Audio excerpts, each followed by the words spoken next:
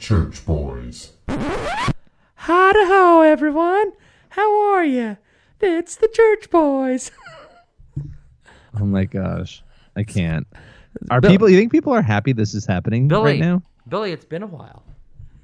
It's been 2 months since we've done a show. Let's not candy coat it.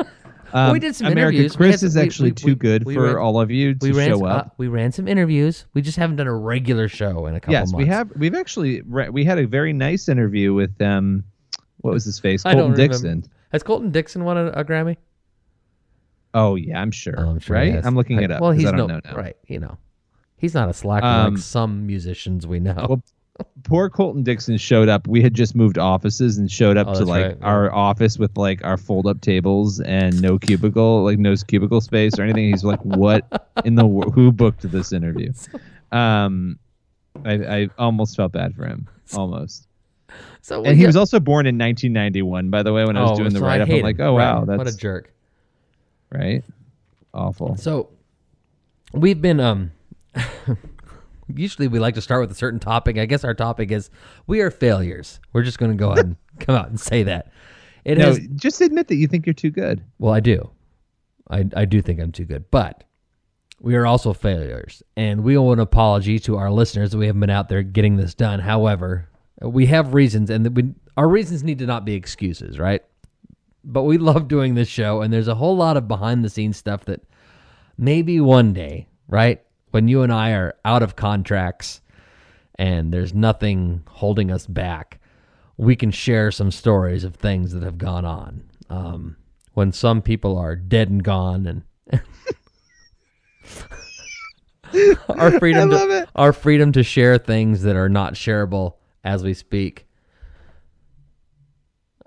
I'm posing for the picture. Did it work?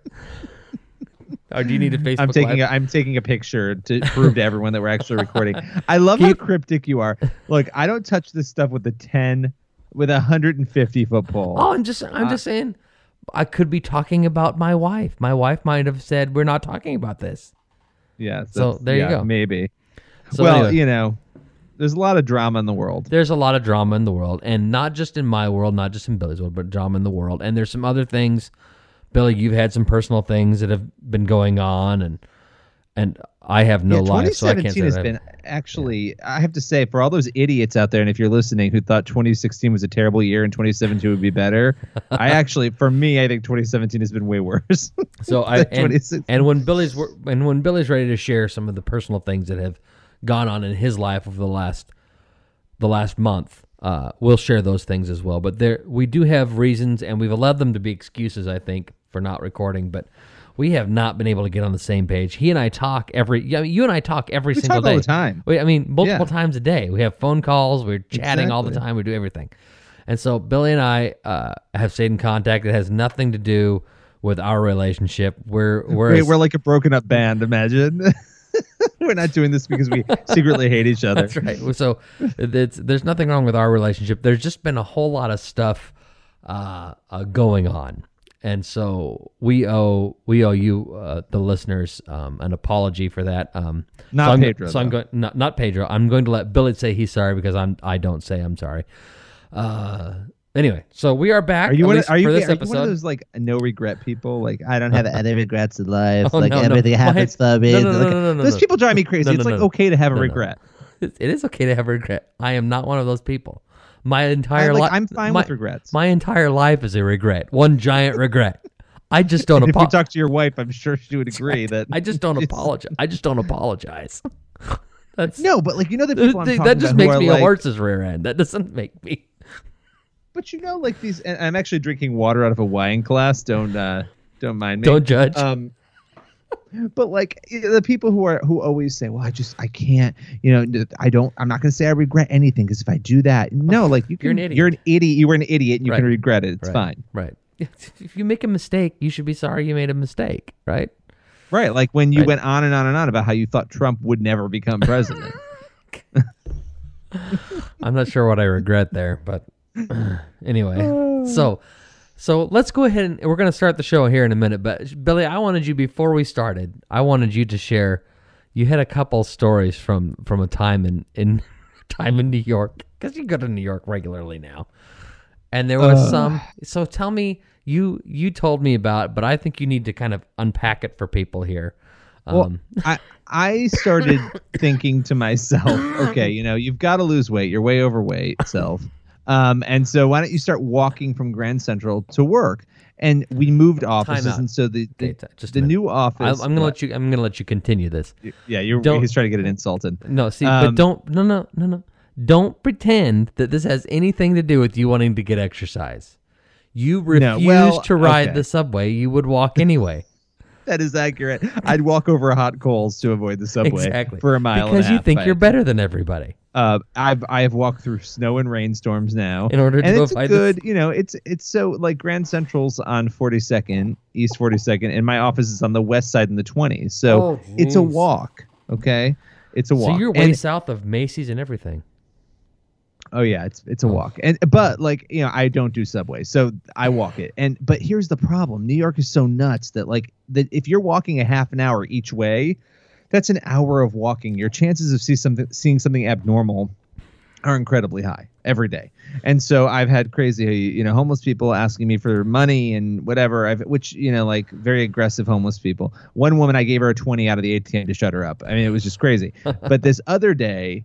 And this was a couple weeks ago. I'm walking down the road. Everything's peaceful. I'm listening to music and I'm walking, waddling rather. And I get to a street corner and all of a sudden I hear this woman screaming right in front of me, screaming her head off. And in front of her is a man and a woman. They're very nicely dressed. And this woman was pretty nicely dressed too. So it was weird. It wasn't like a bag lady. I'm looking for the bag lady. You don't think this was a homeless person?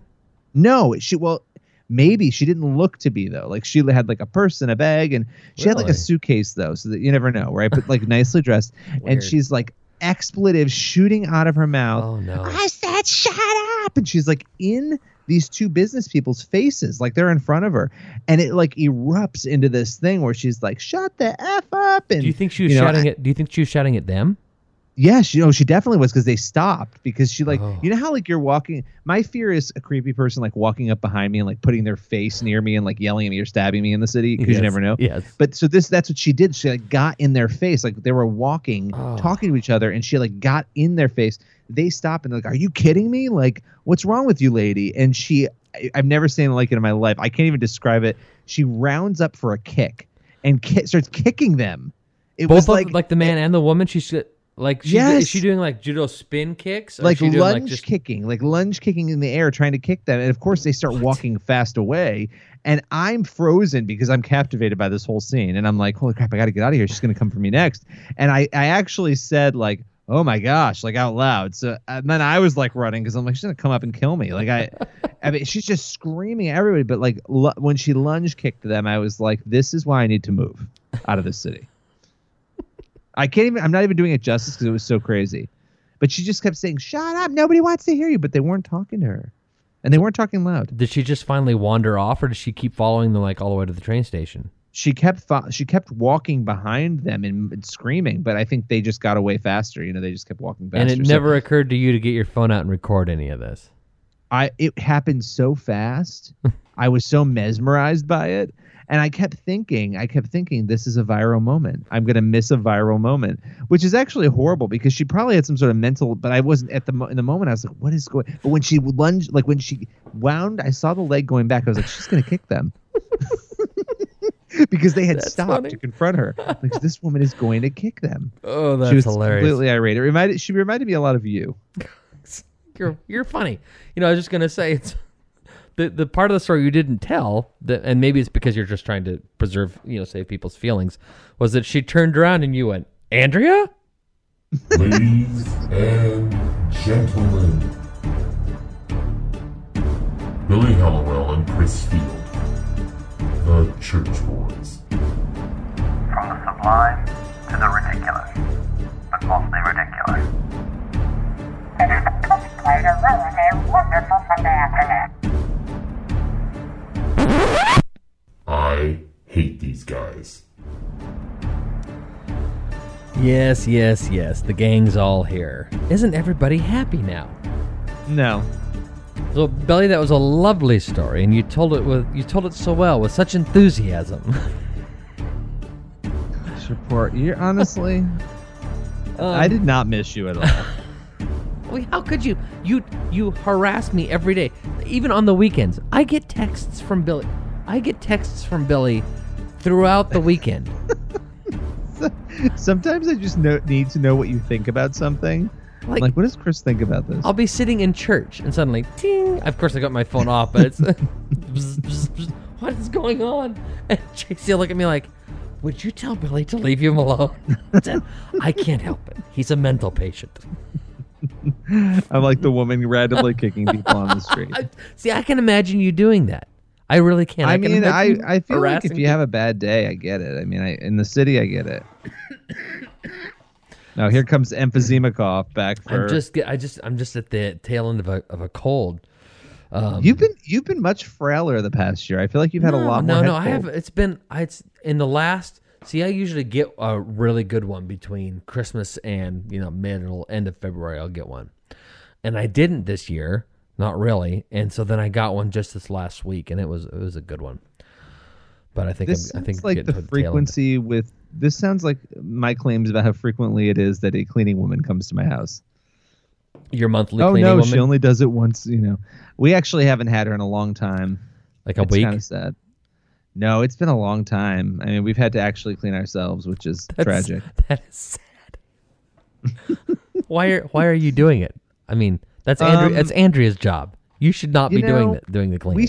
We actually split the cleaning duties. We split the cleaning duties, and to be honest, because this with kids, like you're always cleaning. I feel like we vacuum like every day, and so we split it up. I mean, for me, I sort of wish that we didn't have 3 bathrooms because I hate cleaning 3 bathrooms. Right. But yeah, we split everything up. It's like, let's do it down the middle. Let's split it up.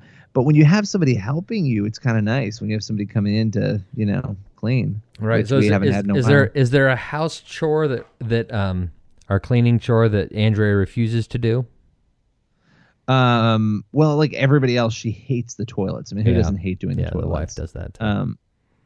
I couldn't care less about doing a toilet. It takes 2 seconds. Yeah, I don't mind the toilet. Yeah, you don't have to touch it. I mean, right. You don't even have to. I don't understand what the issue is. I don't either. But They're no, girls. Other than that, she doesn't seem to mind.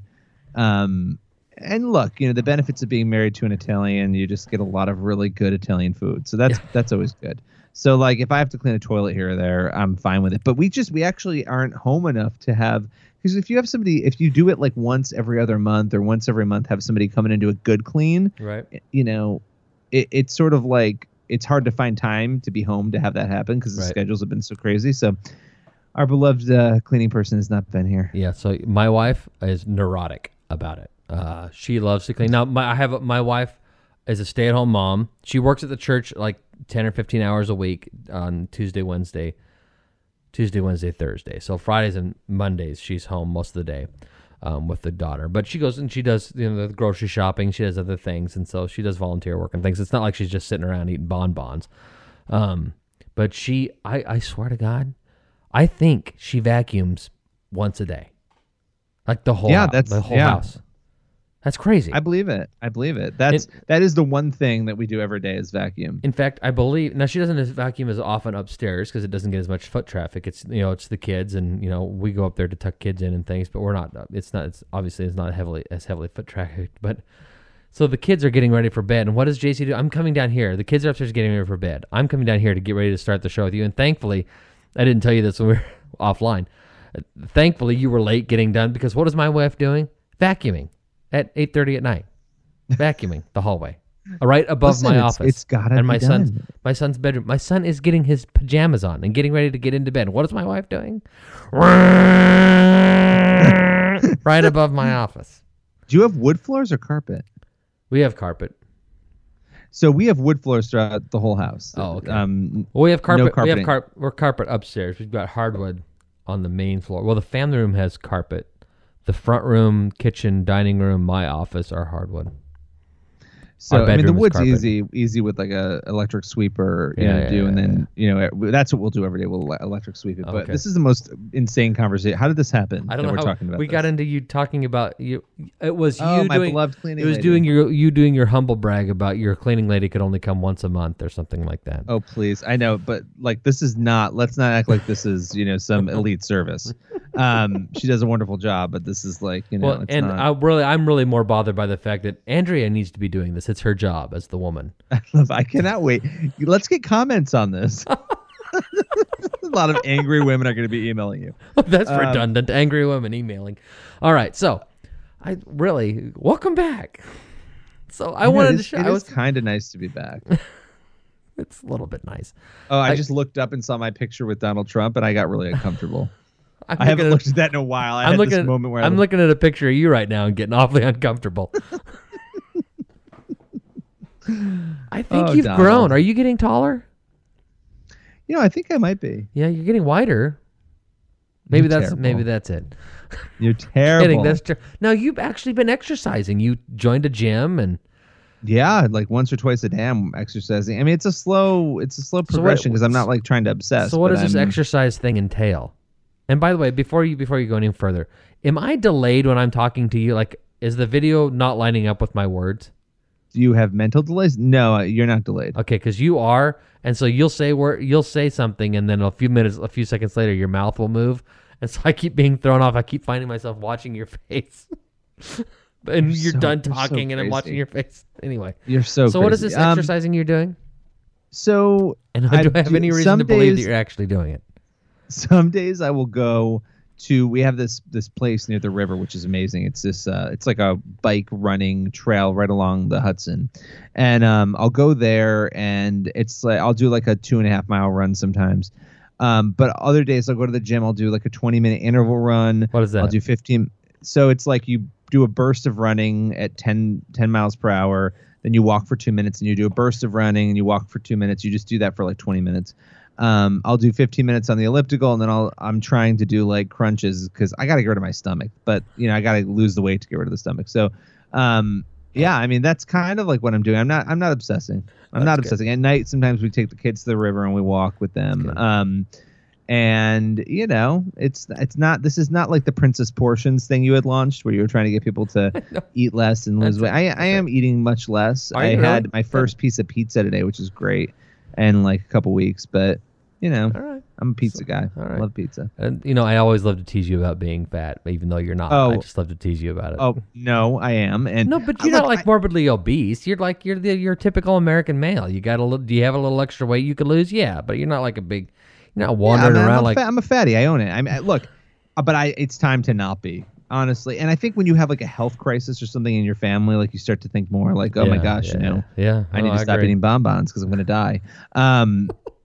So no more Klondike bars or I'm going to die. So that's kind of where I am. So is your wife like keeping you to a diet right now? No, not really. Like we're just trying to eat healthier. She's trying to too. So we're just, I'm not gonna lie. Tonight, Friday night's like our bad night. Right. So we had pizza, and then I had a few M&Ms. It was great. A few M&Ms. But like tomorrow, you're lying. I'll go back to the gym. A few M&Ms.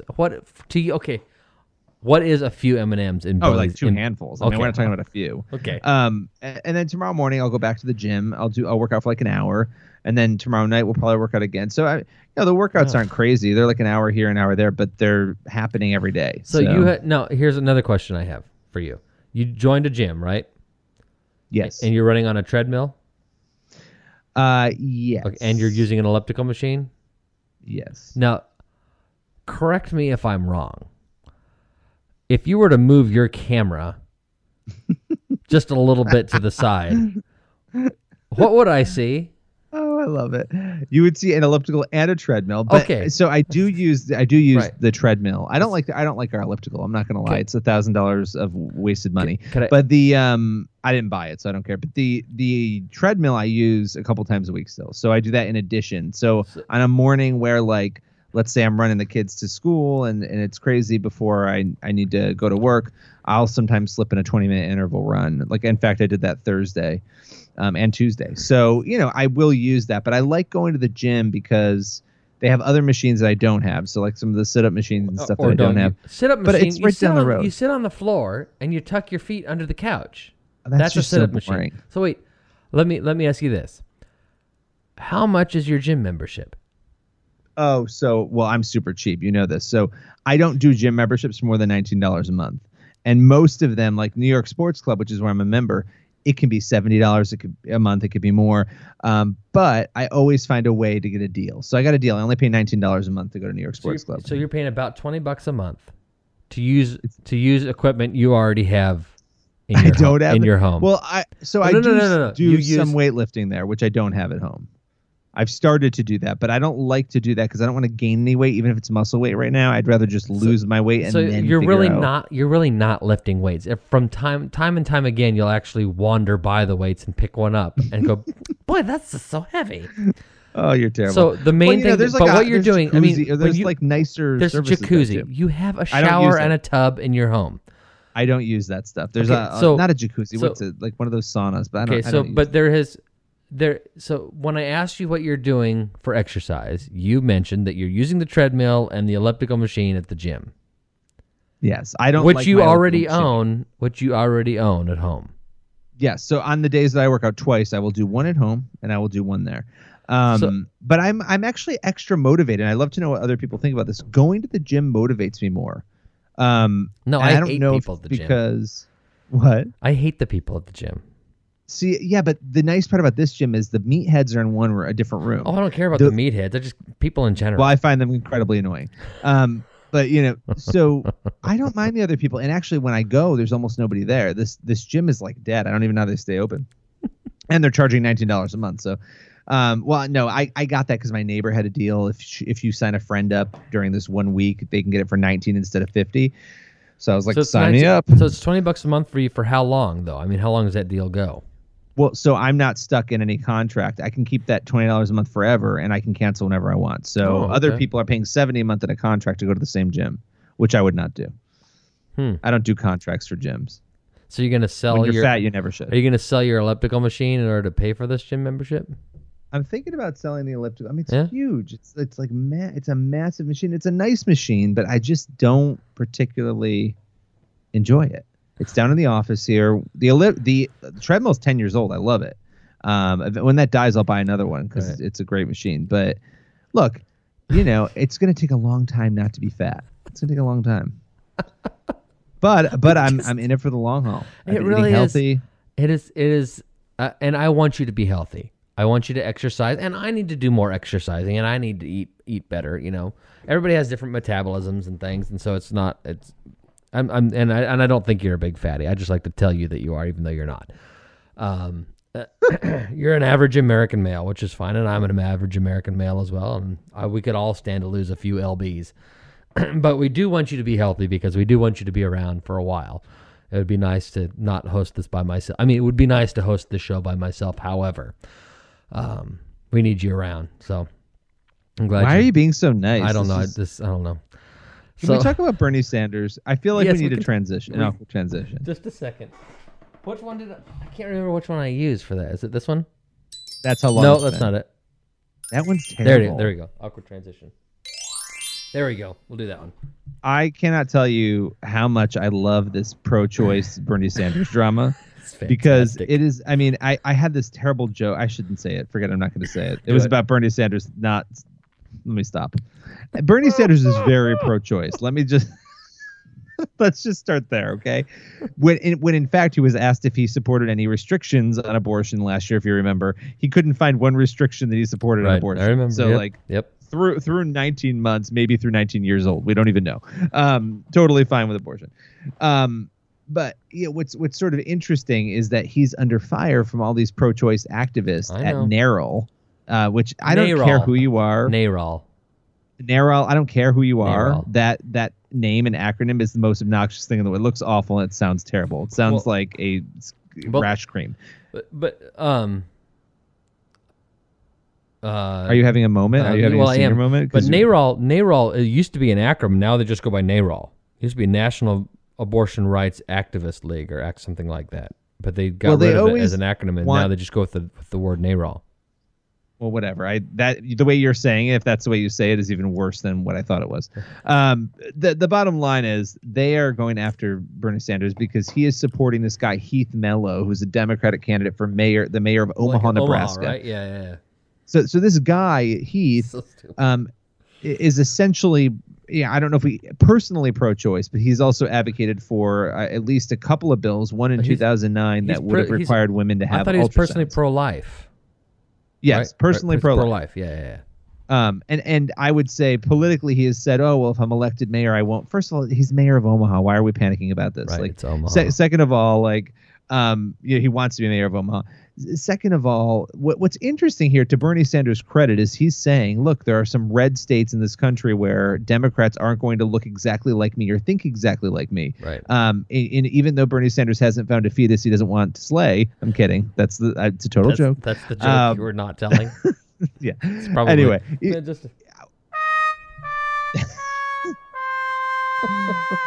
Even though Bernie Sanders hasn't found a restriction on abortion that he supports, allegedly, he is able to say, look, I'm going to support this Heath guy, even though he's, pro-life, right? Personally, right. I think that's kind of interesting. And actually, when you have a party that's lost all power and has completely been circumcised of any sort of influence in any level of government, you would assume that the last thing you want to do is push people out right. for over one issue. Right. And then I'll shut up and I'll let you talk. But what's fascinating to me is the Republicans have consistently, and sometimes rightfully so, been hit over and over and over and over again for being the one party or one issue party, right? The abortion party, the pro-life party. And here you have the Democrats doing the same thing on a bunch of different issues, on gay rights, on abortion.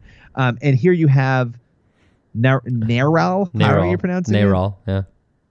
The organization with the awful name, going after Bernie Sanders for basically supporting this Democratic pro-life candidate. Saying that it's ridiculous. How could this happen? Why would the DNC and Bernie Sanders support this person? This is not the future of the Democratic Party. It's like, well, look, most Americans support restrictions on abortion at some level. Right. Well, and even pro-choice Americans. Right. And he said, and like this guy, one of the things that he did when he was in the Nebraska legislature, he let's see, according to what I'm reading, and this isn't the one you sent me, this is something else. Mello, this guy Mello, supported a measure requiring doctors performing abortions to inform patients that ultrasounds are available to them.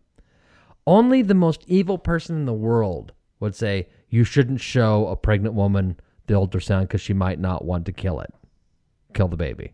And that's a horrible, all evil thing. So he's saying, he says doctors should be telling people. Now, I don't know that doctors should be required to tell women that they could have an ultrasound available, but to tell people that they shouldn't be telling it is also not okay. But Mello said, he's opposed to abortion. My faith guides my personal views. And so the NARAL people are going nuts. And what is this? How do you even say her name? Elise Hogue?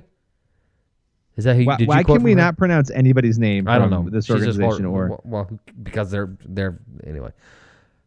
The actions today by the DNC to embrace and this is Perez and the DNC chairman and Sanders are on this unity tour, right? They're trying to get all the Democrats all on one page. It's this whole unity tour. They're trying to pull the Democratic Party back together because they feel like they're so fractured. And NARAL comes out with a statement that the actions by the DNC to embrace and support a candidate for office who will strip women, one of the most critical constituencies of the party. Well, there's either men or women. One of the most critical constituencies of the party. It's the population in America is 50-50, right? One of the most critical constituents for the party of our basic rights and freedom is not only disappointing, it's politically stupid. Well, the Mello's not going to do anything of the sort. He's running for mayor, you dope. He's not running he's not going to go write laws. Today's action make this so-called fight back tour, this unity tour, look more like a throwback tour for women and our rights. That's just idiotic. This woman. What about all the pro-life women? And this is what fascinates me. And everybody shuts down. You're in Nebraska. Right. Well, exactly. But what about pro-life women in this country in general? They're not anti-women, obviously. So that narrative falls apart. When a woman is pro-life, she's pro-life. Look. I also want to add that I think the DNC chairman Tom Perez is very well adjusted. That's how I would describe him. Very well adjusted and calm and sane. That guy. Some of the things he's saying, a piece of work. Well, I mean, it's sort of like if I were a party in chaos, that would be my motto. That would be the person I would put up to because it makes perfect sense. Right. And look, both parties are a mess, but I think, and it's funny because I'm looking at Tom Perez's Twitter account, and everything he's talking about over the past day is about women's rights and abortion. And, he's honored to sit down with progressive women leaders next week to discuss how they can best live out our pro-choice values. Like, all right, we get it. You want everybody to know that you're pro-choice, but it's okay to have people in your party who don't agree. Yeah. You have people like Michael Ware, who used to work for Obama, who is an evangelical, who really is a Christian, but is, when it comes to gay rights and it comes to abortion, he's definitely on the conservative side theologically, but yet wants to be a Democrat and wants to live the values out that he. And look, I don't agree with Michael on some of those things, but it's hard for people like him when the party wants to push, or people in the party want to push them out simply because of their views on one issue. And Perez is a known. Let me see this. See here. Perez is a known not great guy, and he has proven that in his short tenure as chairman of the DNC. With his, he's working blue. He's talking about the, using the, how terrible the Republicans are, that they have this. They don't give an SHIT about people. Then they're all that kind of stuff. And they're even the Democratic Party even has in there. You can go to the Democratic Party store, their online store, and buy words that have,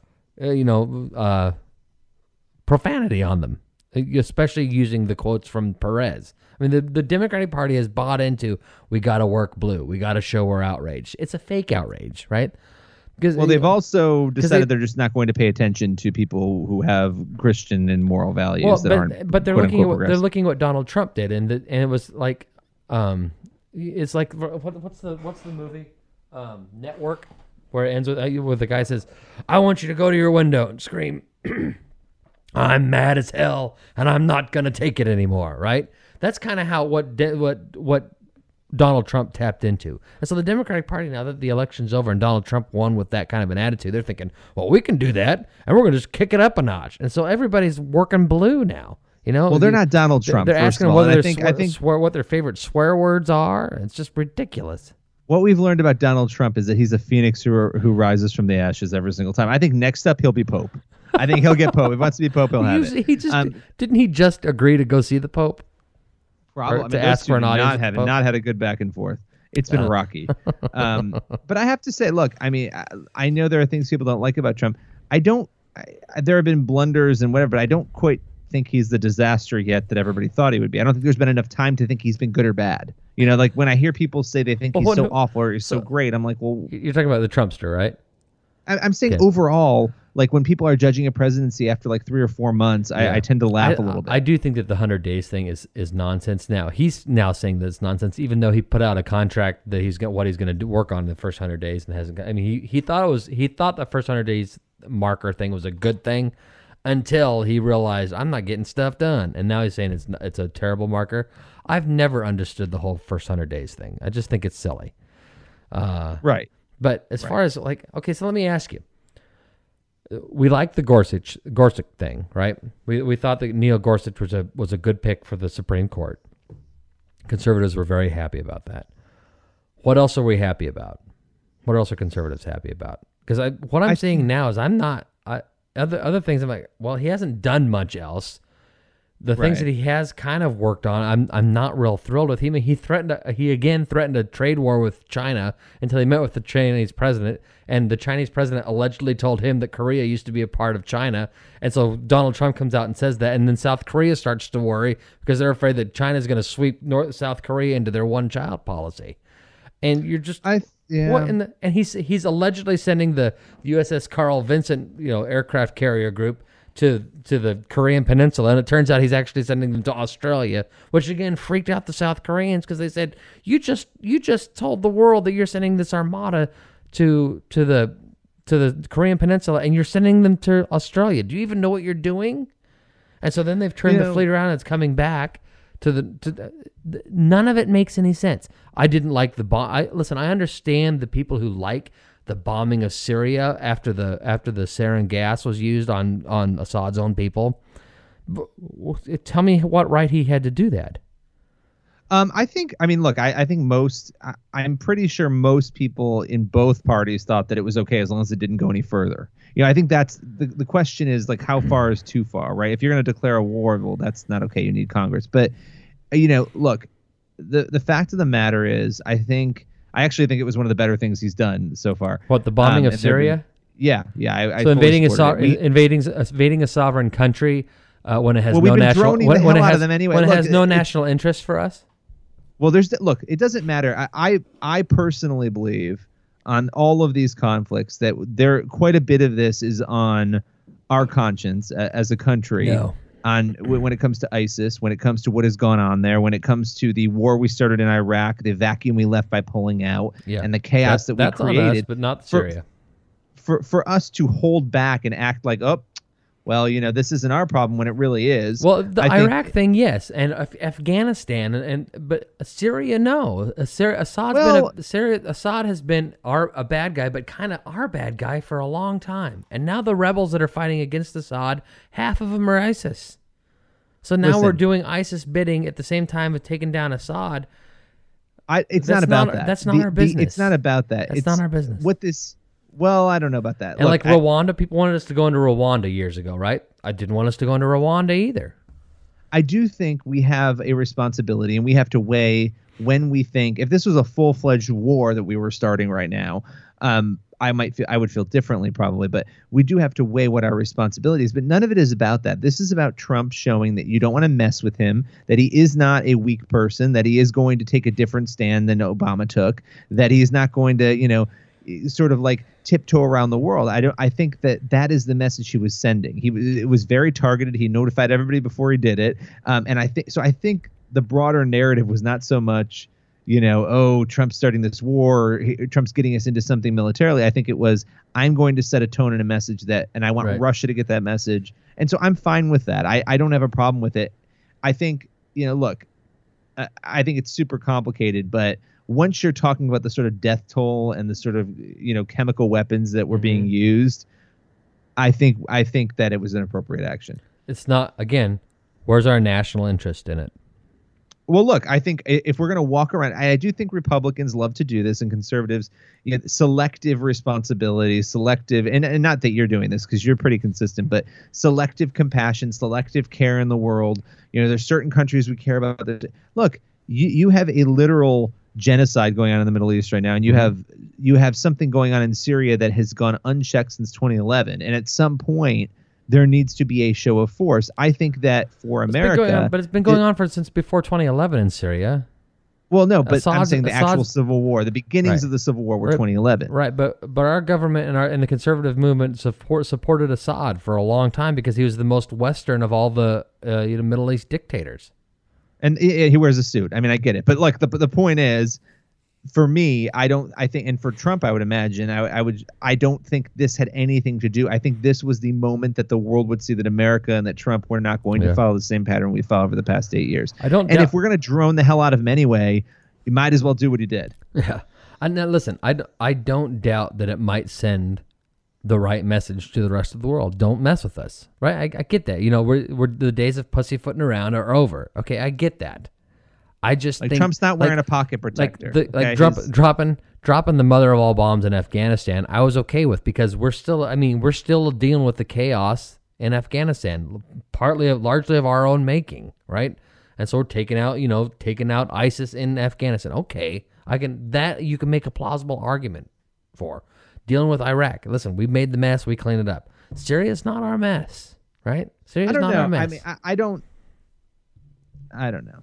I mean, I think, I do think that some of the Syria chaos and some of the, organization and the quest for a caliphate and all of that, was somewhat related to whether or not there was chaos there before. I don't think it helped that you had all of that going on in Iraq after the pullout, right? I don't think that helped in Syria either. But I mean, there was a point where they controlled 1/3 of both countries, and some of that land has been taken back. But look, and I'm not a Middle Eastern expert, but I do think that Trump accomplished the goal. He made the world a little bit afraid. I think his goal was to really intimidate Putin, and he probably, to a degree, accomplished some of that. Like, yeah, he will shoot a bomb at you. Yeah. Like he will shoot rockets at you if you don't.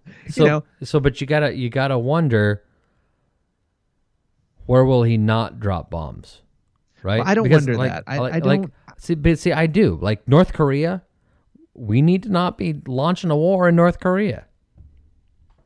Listen, now, am I against assassinations? That's a discussion for another podcast with people who are experts. And we've taken a vow to not. I mean, it's illegal to do assassinations, right? But let me ask you this: with North Korea, and we're getting heavy here, and I'm getting very uncomfortable. The fat little dictator in North Korea, I mean, that chubby little round piece of garbage. How has he stayed alive this long? How have so many people bought into him that his members of his military have not killed him, or members of his upper echelon staff? Look, there was a Lisa Ling documentary a few years back on National Geographic where she went in and it was just her going in and meeting like the families, the people who live there. Mm-hmm. And like, it was insanity. Like they don't have TVs. They don't have internet. Right. They don't have almost anything. And they would have a picture of his father at the time when his father was still alive. It's basically a religion. I mean, they worship their leaders, and it's a cult religion. It's a cult government. So I think that is probably why, like, most of them have no idea what the world is really like outside of North Korea. I suppose but it is weird. I mean, you just look at but his people know, his upper members of government know, and members of his military know what a horrible person he is, and he had a member of his family killed, a member of his family or a member of his cabinet killed with his uncle, right, killed with an anti-aircraft gun. I mean, that's the kind of person they're dealing. They know who he is, so I really am. And not that I'm advocating somebody in his government killing him. That's not what I'm advocating. I look at that situation. I look at him on the TV, right, and I see all of his people around him, and I think, all these people, are they all really that bought into what he does? I mean, is there really no one who's willing to step up? Because he's not an intimidating figure and an imposing figure.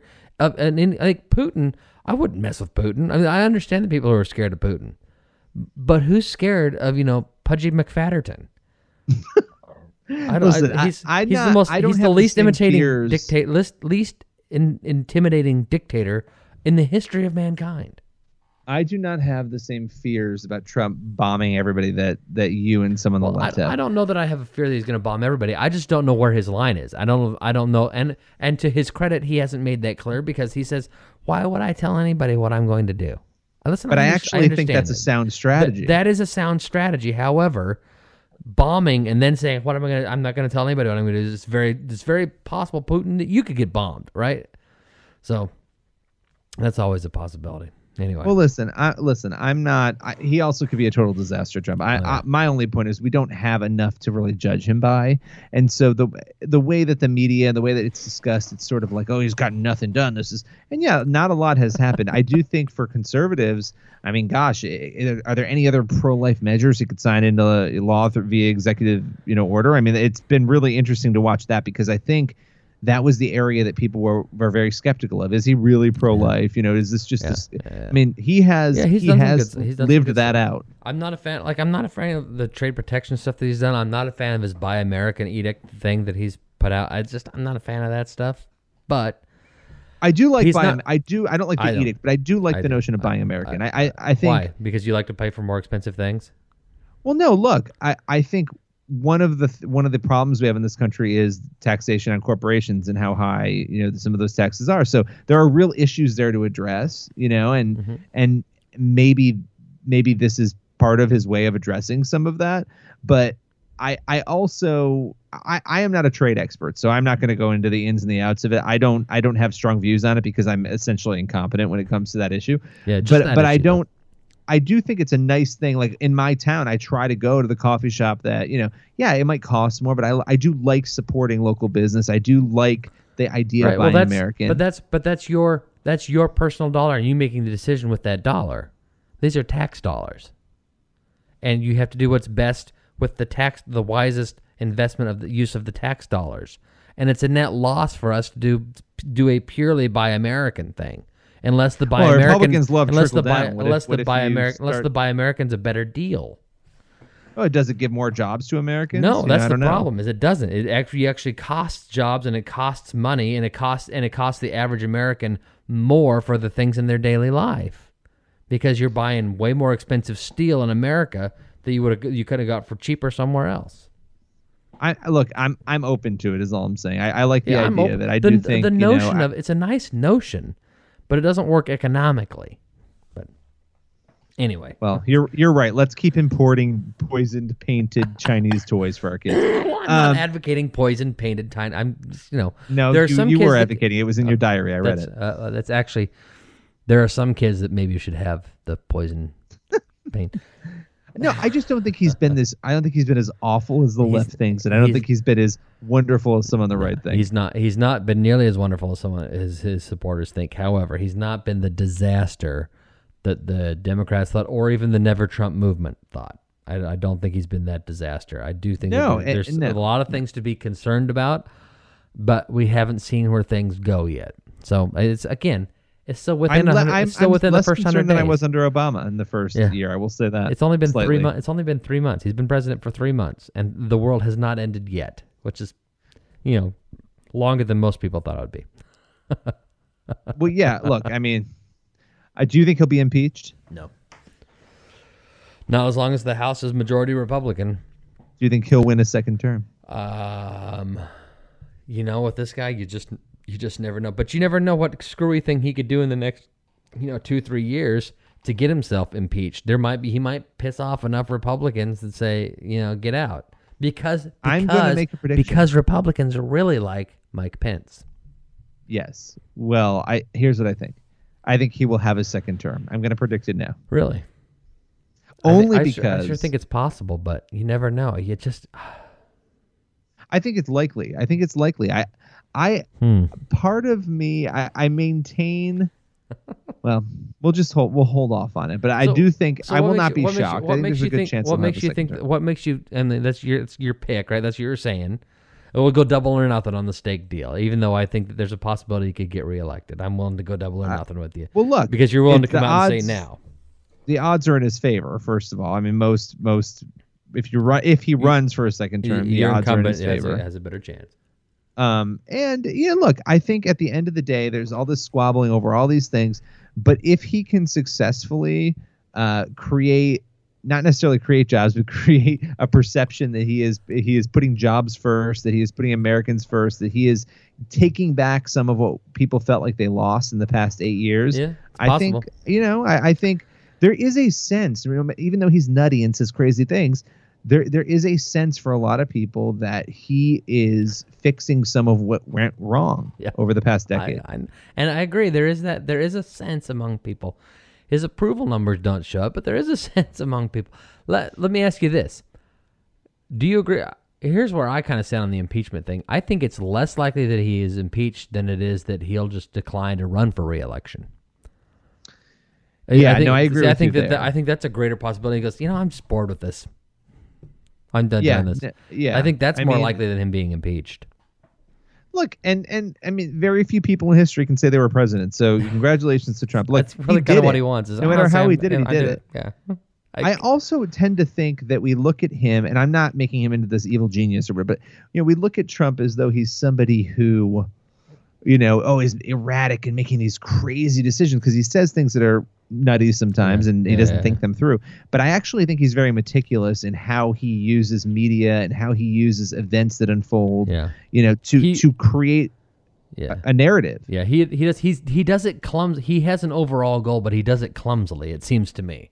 Like he has, it seems, a lot of unforced errors. And a lot of those unforced errors are directly connected to his Twitter account. But I think that I don't know. Maybe he's an evil genius, but I haven't figured it out. I mean, look, this is a man who has consistently been a winner overall, even when he's lost. He's at his losses, he's been a winner. But I mean, he's no Frank Underwood. I mean, he's not like that evil genius, right? No, and I actually think he's not a bad. I don't think look. I don't think he's an evil person. I actually think he's a nice person when people get to know him. Probably, I mean, that's what every single person who I've ever interacted with who actually knows him says. Which look. he's said some awful things. He's got orange face and orange hair, but he may be nice. Yeah. Hey, let's do an awkward transition real quick. Okay, I'm going to give you two choices. Do you want to do right now, because we can do both eventually, I guess, but do you want to work on that, run that interview that you've been holding since November? Since Christmas? It might have been November 3rd. No, are you kidding me? I thought it might have been. I thought you recorded it like Christmas time. I don't really remember. Do you want to do that, or should we try calling Faraci, because he's in California, right? So it's only 10 o'clock. Let's just get this over with. Only Call 10 o'clock. Faraci. Okay, where's his number? Do you have his number? Oh, I thought you cared about him enough to have his number. Hold on. Let me find it. You got it? I'm going to go to sleep after this Faraci interview because he's going to exhaust me. It is 10 o'clock. He's not asleep right now. I gotta find it. I don't know. He's got like 11 kids. I have his number. Okay. Should I call him? Yeah, call him. See if he answers, even though it's 10 o'clock. This is his moment to shine. It's finally his big break. Our friend Matt Faraci, he's got a new TV show. What's it called? Frankly Faraci. He's great. Yeah, he is great. And we've been telling him we should talk to him about his show, and he got this new reality show. Let's see if he's gonna come out. I think we're calling him. Sounds like it. Hello? Hi, this is Matthew Faraci. Leave me a message here, and I will get back to you with astonishing speed.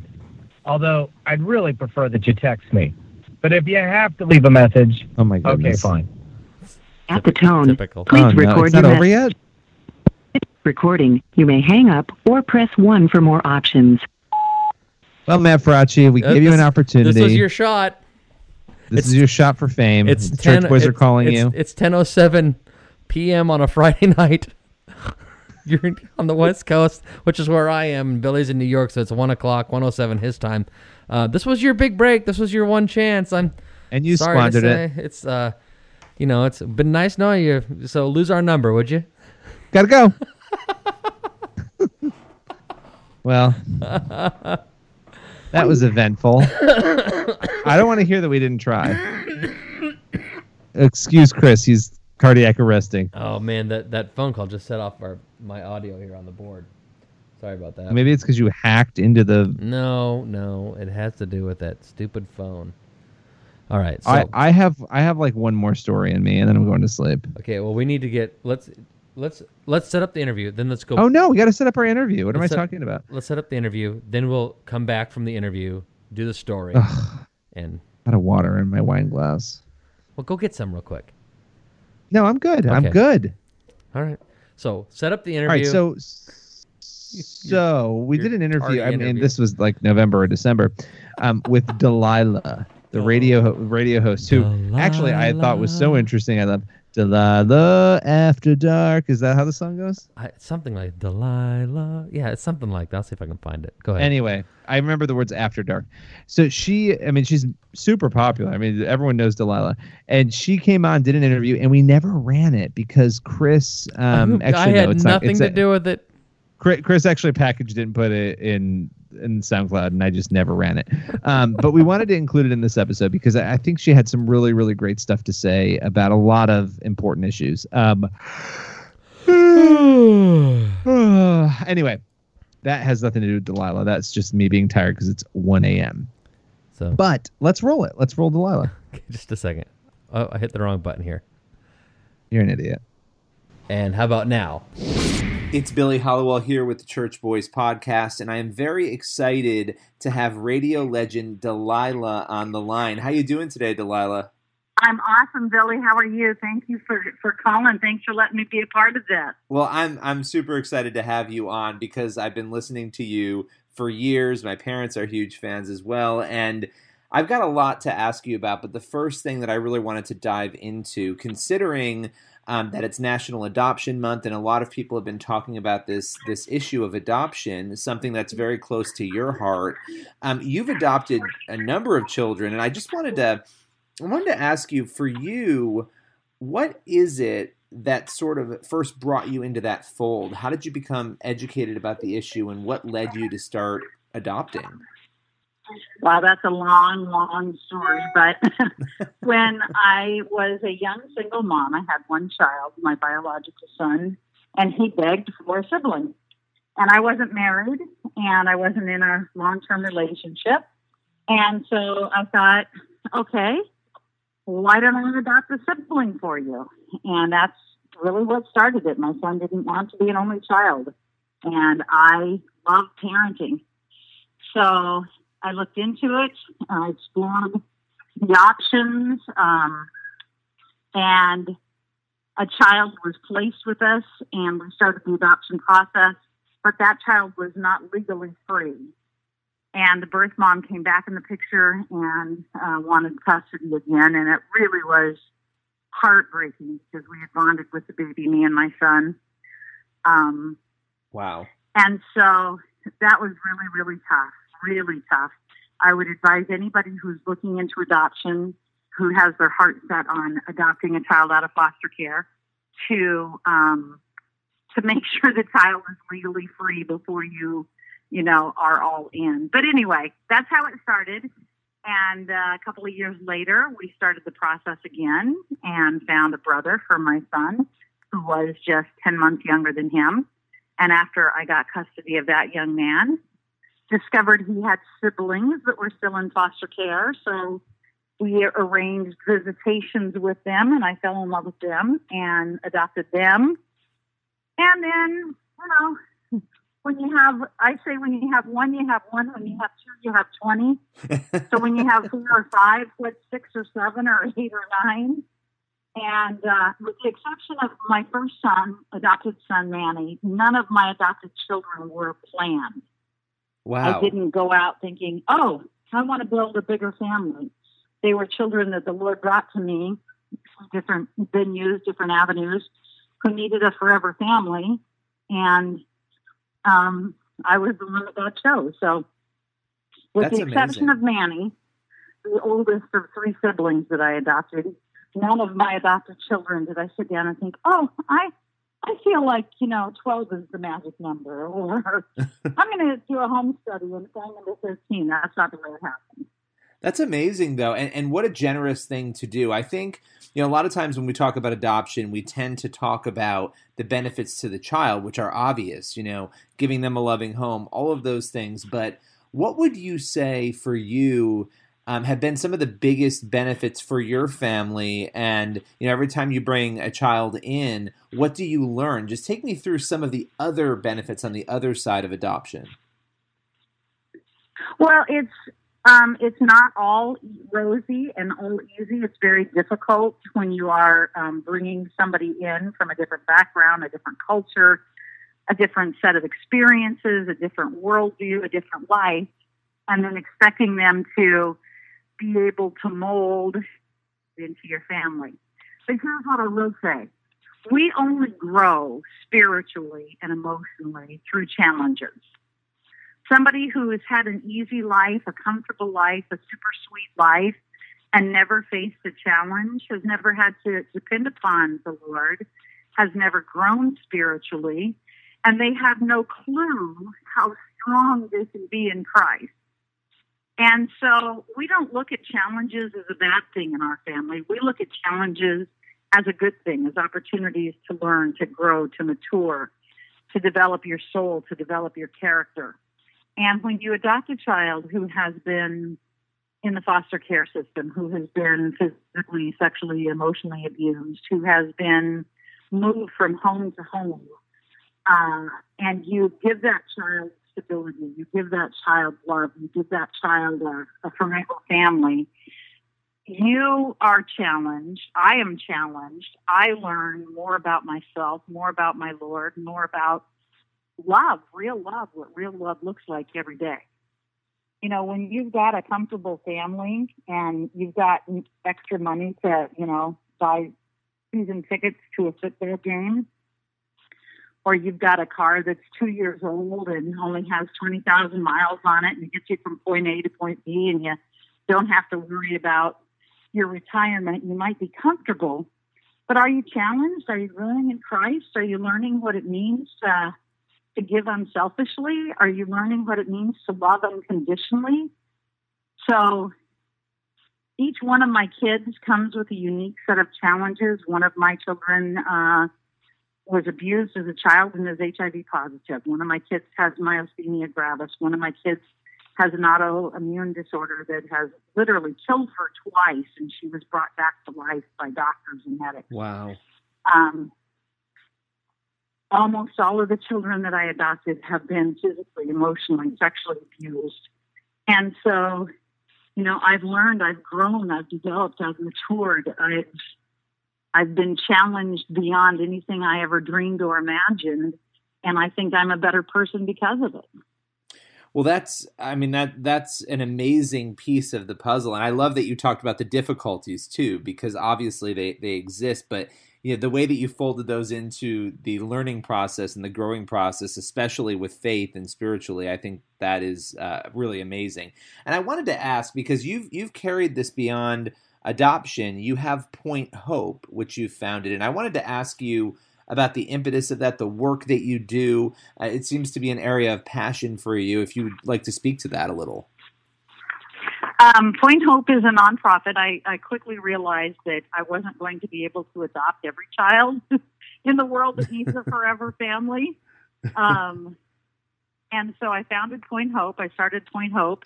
And our motto, our logo, our mission is to be a voice for forgotten children. So here in America, there are 500,000 kids who will go to bed tonight not knowing where they may live tomorrow because they're stuck in a very broken foster care system. And they need forever families. They need to be adopted out of that system. 5% will ever be adopted. The rest will age out of a very broken system without any permanency or any sense of belonging. And that's not okay. And so Point Hope speaks to that and tries to bring awareness to that and tries to get other people to realize that these children need a forever family. And then internationally, we work in West Africa, Ghana, West Africa, caring for children. Started out working mostly with refugees, children who are in refugee camps. And now we've spread out and work in some small villages that are disenfranchised and underserved and need support. And we feed kids and we educate kids. We take women off the street and give them jobs training skills so they can support their families in ways other than selling themselves. We do all sorts of things. Wow, I know, it's unbelievable. It's amazing, and it's so easy to live in our bubbles, right, in America, and to not think about these things. We have so much happening here at home that's awful, that's easy to overlook, and then when you think about what's going on in the rest of the world, it's even easier to overlook that. So I love learning about projects like this, where people like you are out there using your celebrity and doing these things that are so wonderful. And you know, speaking of celebrity, because I have to ask you this, I have always wondered, you know, everything that I've done in media has not been call-ins. We're pre-recording this for our podcast, but you know, I haven't dealt with call-ins a lot, and I know you have, and this is obviously a totally unrelated topic, but I've got to ask you this: do you get a lot of people calling in with sort of crazy messages, or I mean, how do you vet that, and how much time does it take for you and your staff when you're putting your show together to make sure that you have it all down with the people who are calling in? Well, I'm my own call screener. I don't have somebody screening the calls. I do it myself. And I can usually tell within just a few seconds if somebody is real. Right. I mean, the gifts that God gave me, I mean, I have a great voice, thank God for that. But the real gift of my show is the fact that I hear things in people's voices that they don't even know they're saying. Like somebody that can read handwriting and tell your personality, I can listen to somebody's voice within a few seconds and hear what they're not saying. So when somebody is calling me, it's just like when you're a police interrogator. They teach you how to read body language to look for the signs of somebody that's being dishonest. And unless you're a sociopath or a psychopath, the cops, a good interrogator, a good investigator, can tell within a matter of seconds if you're lying or not by your body language, by the way your eyes contract, you know, those things. Yeah. The same is true with voices. The same is true with voices. Voices change, have a different wave pattern, based on if you're telling the truth or not. And I can usually tell within a few seconds if somebody is trying to scam me or be a jerk. And I don't have time for that. You want to call and tell me a story? I'll listen with all my heart. You want to call and be a jerk? Bye-bye. Right. Well, it's good that you have that talent, because obviously you have this uncanny ability to connect with people, and that is obvious from anybody who has listened to you. And I've just always wondered, obviously you get a ton of phone calls, and how much, and it's fascinating to me that you're the person going through those calls. I think that is really sort of a cool detail to know. But I would imagine is it an overwhelming process going through, or is it, at this point, you've been doing it so long, it's pretty easy to figure out which stories are going to connect with the audience the most, I would assume? Yeah, it's very, very, very easy. And I used to have call screeners, but the thing that I discovered is when people have to tell their story once to a call screener, by the time they get to me, it's not as fresh, it's not as authentic, it's not as real. It's kind of like rehearsing a proposal. Yeah. I want to hear what you're really feeling, what you're really saying, what you're really thinking, and I don't want it rehearsed or watered down. Can I ask you this? And this is a loaded question. You might not even be able to answer it off the top of your head, or maybe you will. But what is the one story I know you've heard so many and you've connected with so many people, but the one story that has shocked you the most, stuck with you the most? Is there anything that sort of set itself aside from the other stories that you've heard over the years? Oh my gosh, there's so many. I'll tell you the last few weeks, the one story that's done that. It just came through the studio last night. A young girl called me from Alaska, 15 years old, and her mom died a month ago. They're in Alaska. Her mom had a flat tire. She went to change the tire, and the jack failed, and the car fell on her while her grandmother was there. So she watched her daughter pass away. This young 15-year-old girl is calling to dedicate a song to her little sisters because they're having such a hard time. They're twins. They're 13 years old, dealing with their mom's passing. And I start talking to her and ask her questions about, her life, her high school. And she says, well, I can't read. I said, what do you mean you can't read? She says, I'm blind. When I was 5, I had a brain tumor, and it took my sight and my pituitary gland. They took my pituitary gland. So I'm on medication for the rest of my life, and I can't see. Wow. But instead of complaining or feeling sorry for herself, she's like, oh, no, I have a great teacher at school, and she's helping me to learn to read Braille. And I'm actually calling for my sisters because they're having such a hard time. And here's a girl, 15 years old, who could be calling feeling, so sorry for herself. And instead, she was trying to be a blessing to her sisters and her grandmother. And I'm like, oh, my word. Do I need to come and hang out with you, young lady, and learn to have this attitude? That's unbelievable. I would imagine, when, and I, as a journalist and doing this on the side, as a project, I get to talk to a lot of people, not as many as you do. And it is interesting over time how stories change you when you hear them. How has this career shaped you and changed you and, molded you? Oh my gosh. Well, first off, all my best friends are because of my career. Janie, my producer, who's been my best friend for almost 30 years, was a listener. And her daughter, Jessie, who she adopted because of our show. She was led to somebody that works in the adoption field who was a listener to our show. And Jessie was placed with her through our show. So, the very foundation of my life, the two men that started my career in radio are the two men that shared the gospel with me when I was a teenager and helped to lead me to the Lord. So the very foundation of my life is because of radio. My first husband, the late George Harris, he passed away, but he was my first husband, the father of our son. work in radio. I met him at a radio event. We fell in love because of radio. So, my whole life has been impacted, revolved around my radio career. I love that. And I would imagine, like you just said, sharing that little girl's story, gosh, I'd love to hang out with this kid. And you just hear these stories and the things that people go through. And it does put so much in perspective. I know for your listeners, and obviously I would imagine for you as well, and just hearing these stories. And you brought up hearing the gospel, when you were, a teenager. Take me through. I know this is another. I'm asking you these lifelong, large-scale questions because I'm so fascinated and I want to know. But what was your spiritual journey like? How did you come into Christianity?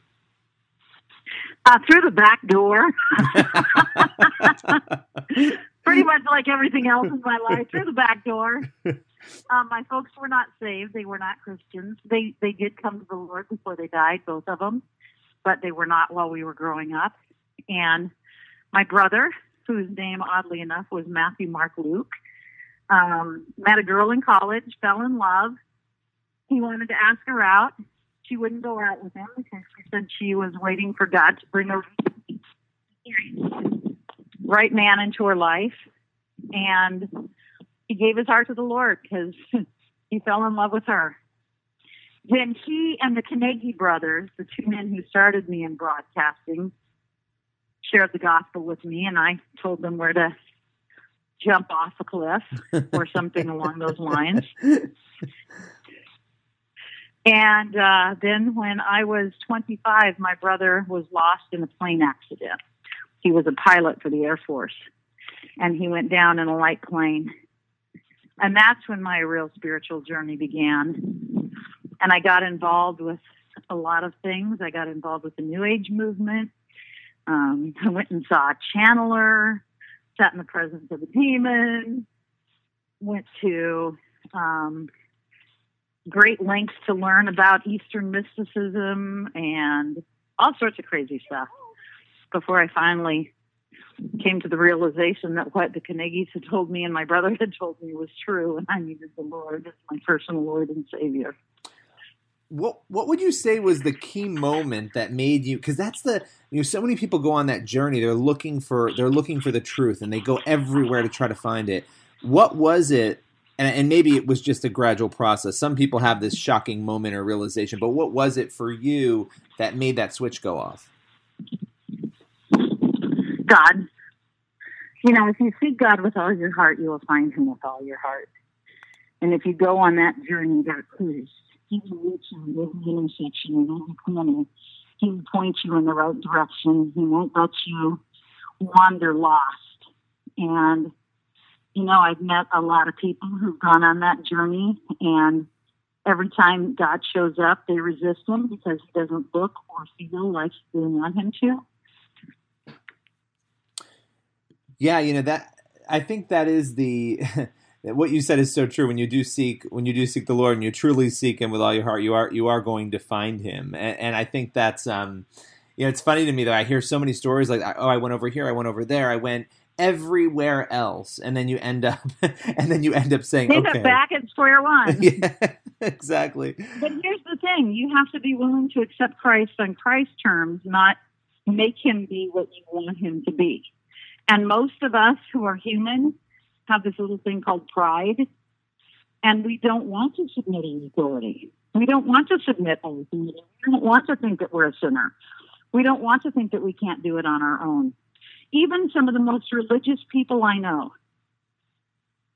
very righteous, very religious, cannot admit that there is nothing that they can do to earn their salvation, that grace is free. They want to think that if they follow this rule, if they follow that rule, if they do this, if they do that, if they donate this, if they give up their time and their resources, if they abstain from sex, if they abstain from alcohol, if they stay married to somebody that they despise, blah, blah, blah, they will somehow earn God's favor. And they just can't wrap their head around grace for free. So all you have to do is accept the Lord at the end of the story.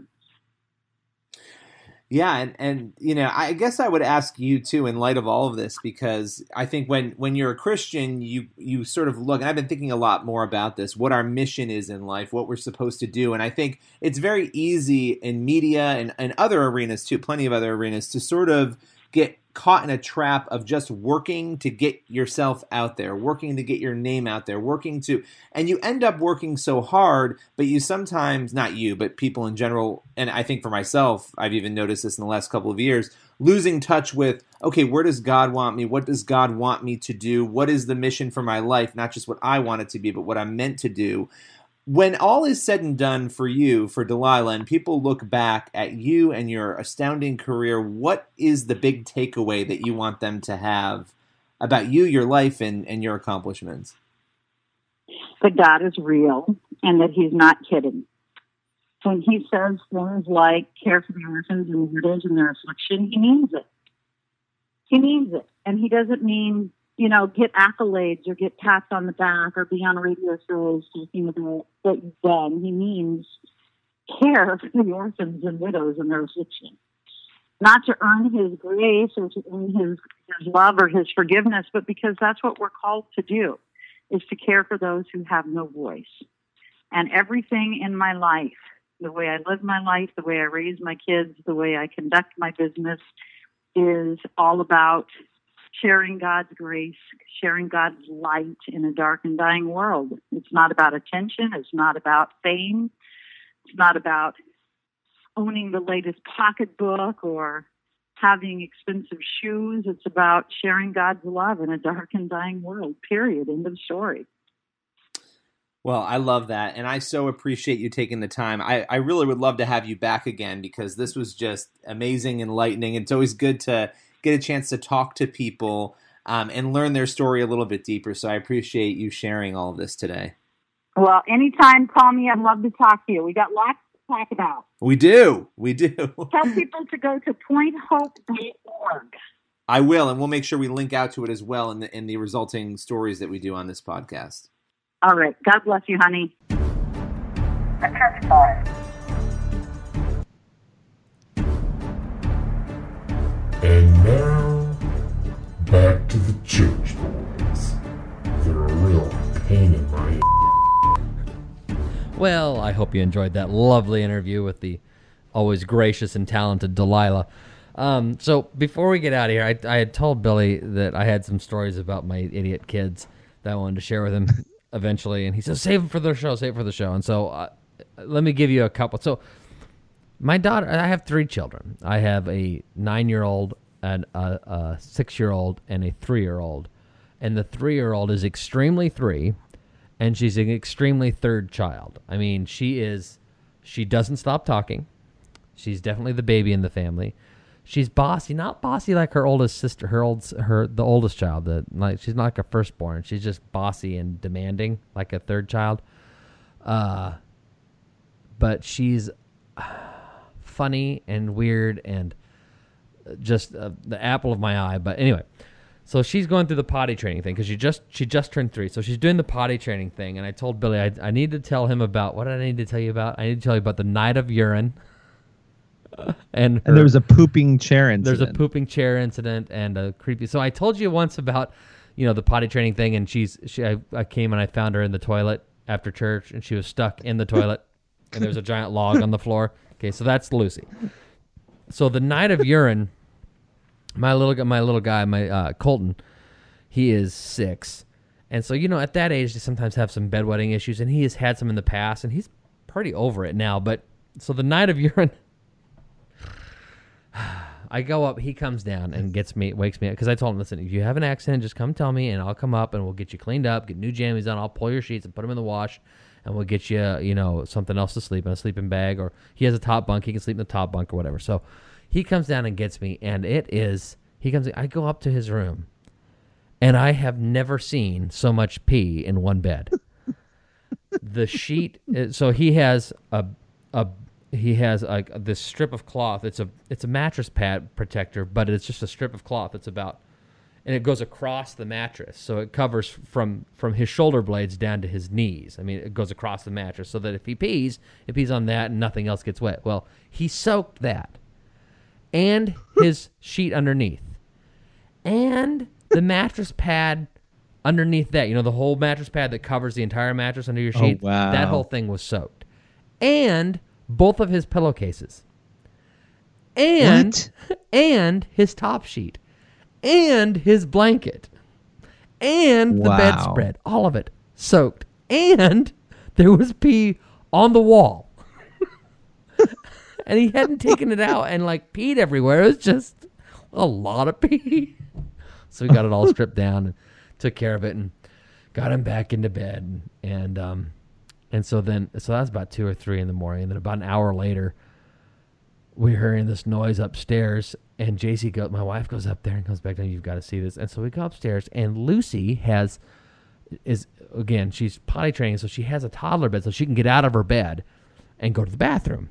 And so she goes to the bathroom. Well, she's wearing diapers, nighttime pull-up diaper things. Well, she has ripped this thing off and was going to go to the bathroom, but didn't make it, and peed. So her diaper is sitting on the bathroom, like the doorway to the bathroom, because she has stripped it off because she's running. She's trying to go to the bathroom, and so all over the tile floor she has peed because she didn't make it there. She just had to go so bad. She peed on the floor, and she was so tired and so frustrated she just laid down in it on the floor. So the entire upstairs was urine. That was the night of urine. So it's just, but anyway, so Lucy. Oh. So when she first got her toddler bed or realized she could get out, she had this habit of she would just come down, and we'd wake up at 2:00 in the morning, and she'd be standing in our room, in our bedroom, staring at us like a killer. Just. But the creepiest thing that ever happened. My daughter did that too. So the creepiest thing that ever happened is my office is connected to my bed. It's just off the bedroom, and it's this big room, and it was dark. It's pitch black. It's got I come to work about 4:30 in the morning, and I'm getting ready. I'm all done, showered, and I come back into my office, and I turn on the light, and there's Lucy, standing there with her head holding her blanket. She got her blanket wrapped around her head's down like this, so her long hair is down over her face, and she's just sitting there sobbing. It's like a horror film. My house is a horror film. So it's like scared? A haunted house. She wasn't scared. She's just standing there crying in the middle of the room, and it scared the poop out of me. I don't get scared. Things don't scare me. I don't get startled very easily, but I jumped out of my pants when I saw it because I was out of nowhere, and it was like a horror movie. But she's just, so that's Lucy. That's what she does. And the poopy chair incident. I got to tell you that one too. So again, kids are crazy. So she's under instructions that we don't get up until 7:00. Mom and Daddy come get you. You don't get up. You don't get up before that unless you have to go to the bathroom or you're poopy or something. You need to go. That's fine. You can go do that, but then you have to go get back in your bed. So she is working on the whole pooping thing, and this just happened a couple weeks ago. Goes to the bathroom, tears off the diaper, goes number 2, takes care of business, except that she hasn't perfected the art of wiping yet. Okay. But she's doing what we've told her to do. She gets done, has not wiped well at all, if at all. Okay? Goes back to her room, gets big girl panties out of her dresser drawer, and then sits on the big chair, nice chair that we have in there that's a rocking chair. Not a hardwood rocking chair, but fabric rocking chair. This big, nice, comfy chair. And sits in that to put her big girl panties on. And so now the chair was a total disaster. So that's her. Were you able to clean it? Yeah, the wife. Well, I wasn't. The wife did. She got it all cleaned up and taken care of. But that's every day with her. There's something like that happens every single day. That's hilarious. That's like my first kid would do the same thing. She'd come into our room every night at like 2 or 3 a.m. and would like stare at us or try to get in bed. And the creepiest thing is when you wake up and she's just staring at you. Yeah, it's weird. And it's weird. Like, and you can't, and and like that's what, and they don't even wake you up by talking. You just wake up because you know somebody's staring at you. Right, exactly. And it's the worst feeling in the world. You roll over and there's that little cretin staring at you, and you're like, oh. It's so weird. It's so weird. It is. Kids are the worst, but what can you do? So anyway. So I shared with you the story. It's exciting, right? That's my life, right? I like poop and pee all the time. Kid stuff is always crazy. My 20-month-old is like trying to take her diaper off all the time now. So it's like, we're not even attempting to do potty training for a long time with her. We started too early, I think, with our first. And it was, we had gains and she did great. And then, but I'll tell you, and she's 4 now. Like the evening thing is still like nighttime is still tough. It takes them a really long time to learn how to get up and pee without, having an accident. Yep. And for some kids it just clicks right away, and other kids it's a process. And you can't force it. There's nothing. I mean, you don't. Apparently, it's a medical thing. Like they're not like your body and your mind have to be click ready for it. And there's a difference between that and babying a kid and not expecting them to do, but not helping them. But yeah, you try your best. I mean, but your kids are just pissing everywhere. It's everywhere. I mean, it's all over the place. So anyway, that's it. That's my life. Every day it's poop and pee and some other Lucy thing, because she is. She sounds like a character out of all of them. She sounds like the most character-like. She's not bad. She's not naughty, and she's just She's just funny. Funny. And talks all the time. Doesn't stop talking. And then so now she does this thing. Her favorite thing is, so she loves superhero stuff. Like Colty likes these little, the DC cartoons that have the Justice League or whatever, Batman and Wonder Woman and things. So she loves to be Batgirl. And so just tell her, she just says, "I'm Batgirl today," and she walks around and she won't respond unless you call her the whatever superhero she happens to be that day. So there's that. And so she'll demand that people, when she's gone somewhere and she's leaving, like she's leaving my folks' house and she's saying bye to my grandparents and my aunts, and they'll be saying, "Bye, Lucy," and she says, "No, say goodbye to Batgirl or Wonder Woman or whoever she is." And so she does this, but she's into this superhero thing, and she has a weird superpower that she's decided is her superpower. She runs around with her eyes crossed. I mean, like at a dead sprint. And I don't know how she hasn't killed herself yet, because she'll run. Wait a minute, do you have grandparents? You just said grandparents. You still have grandparents? I have my grandparents. My mother's folks live the grandparents that I bought this house from that we live in live a block away from us. How old are your grandparents? 93 and 91. Are they in like super good shape? Yeah, I mean for 93 and 91, they get around and drive and go to church and go to the store, and yeah, they live on their own. Yeah. That's old. Yeah. Well, my grandma is a tough old bird, right? And she's like so she comes from very hardy stock. Her father, Emery, my great grandfather, who I knew, he was an awesome old dude. Incredible pool shark. I mean, he'd act like he doesn't know what he's doing, and then he would just waste you at a game of pool. Anyway, he was just this tough old dude too. And there's a story about him. He saw on his band song, and cuts off his thumb, and doesn't react at all, and other than go, and grabs the other end of the thumb and goes to the hospital, and they sew it back on. But my grandmother broke her back a few years ago. Broke her back. What? And that's like a death sentence at that age. And didn't even realize it, really. It was just like, oh. And she just thought she was having back pain, like she'd messed something, like tweaked something or something. And they took it, finally, a couple months later, they take her to the hospital. Go, "You broke your back." So they did surgery and cleaned everything up. And she was fine. She was walking around.